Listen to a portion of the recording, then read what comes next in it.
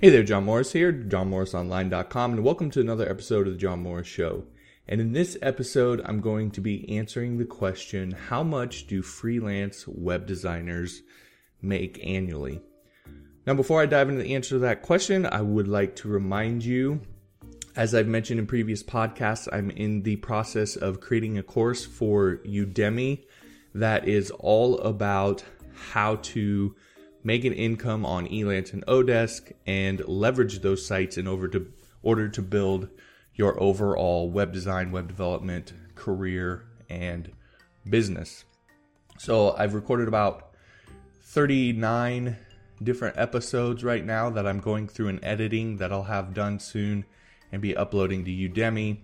But I want to make sure that I cover everything and I answer the questions directly that you have. So if you could head on over to johnmorrisonline.com/elance, I've put up a quick survey for you to answer just one question.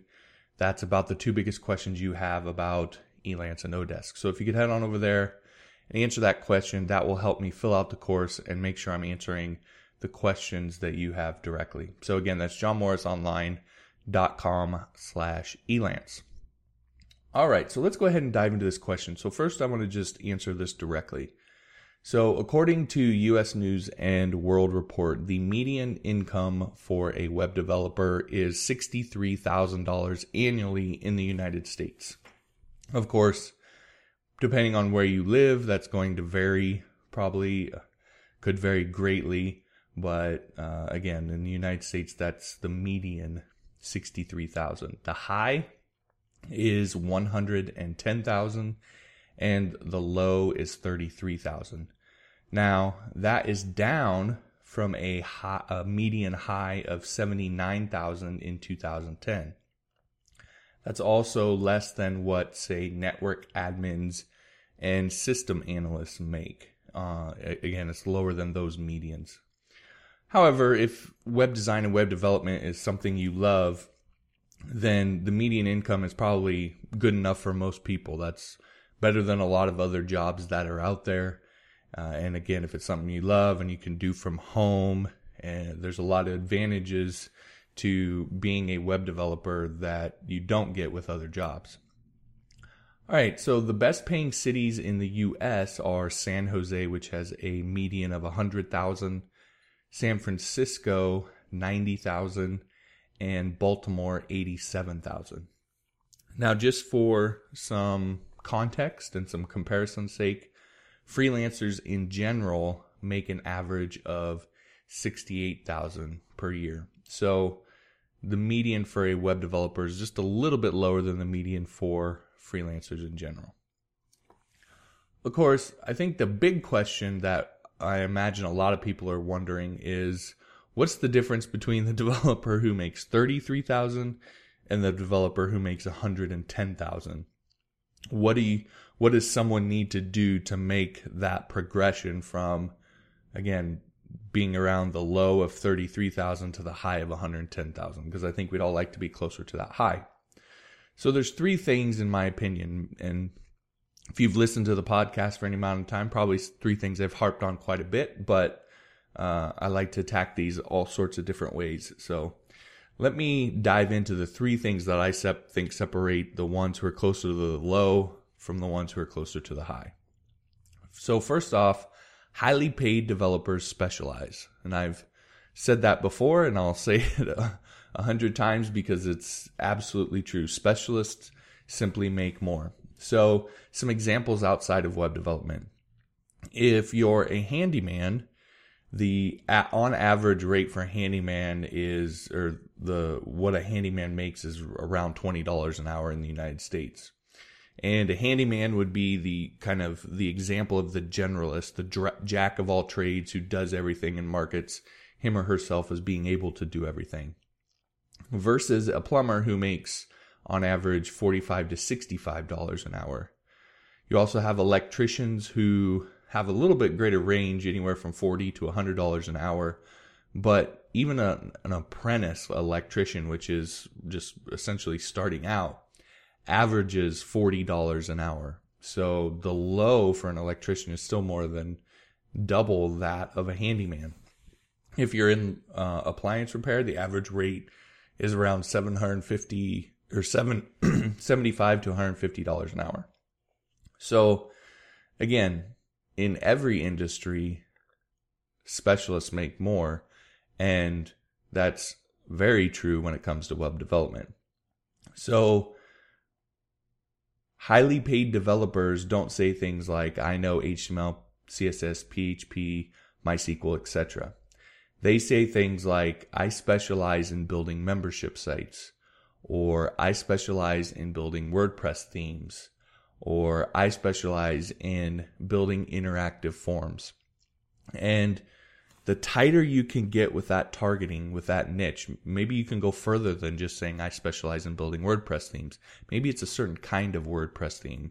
So maybe it's e-commerce themes, or maybe it's membership site themes, or whatever tighter niche that you can find that has enough clients for you to meet your income goals, but it's tighter, then the better, because there'll be much less competition. Sometimes you can find where there's not even any competition, and when you say you specialize in something like that and someone's looking for that thing, they're almost always more likely to hire you versus someone else. So it's not generic when you say that, when you target a specific niche like that. And so what you do is valued more, and clients actually understand what it means. Most clients aren't going to understand HTML, CSS, PHP.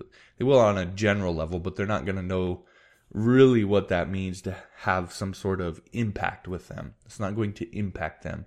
But saying you build membership sites specifically and you help people get their membership sites launched, that has impact. That means something to a client.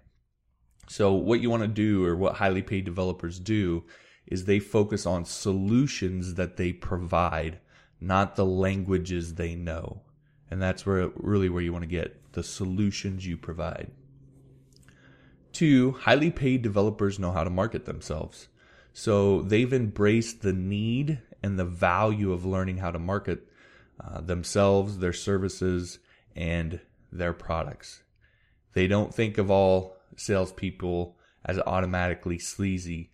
They don't think if they engage in sales that they're automatically sleazy. They understand it's a necessity and that being good at it actually has value.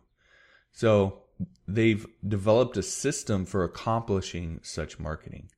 So they've actually put in place systems that allow them to do the methodical marketing that they do. Now, I teach a 3-step system called Attract, Sell, Wow.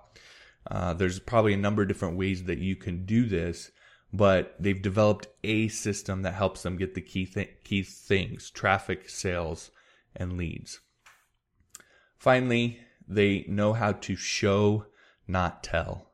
So they understand the value of demonstrating what they can do, not just talking about it. And again, this goes into things like portfolios, even things like testimonials and job history on a freelance site, or just showing the clients you've worked with on your website and so forth.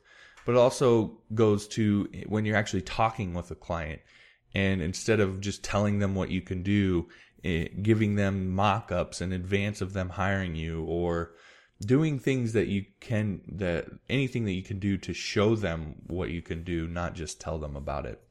It has a lot more value, and it makes marketing a lot easier, and you don't have to do a lot of sneaky tricks or things like that, because you can just show people, look, this is what I can do. If that's what you want, hire me.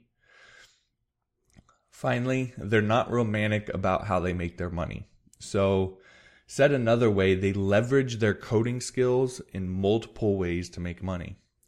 So I have a quick story on this. So I know a girl who is a photographer, and she makes good money doing photography, but she also runs a daycare. She also sells children's clothes, and I think she's even involved in one of the multi-level marketing, like nutrition products like Avon or something like that. So everything that she does is all related to kids, but she monetizes her skills and what she does in several different ways. Now, you could hate on her, right? You could just, you could look at that and have some sort of critique about her making money, all the different ways that she does it.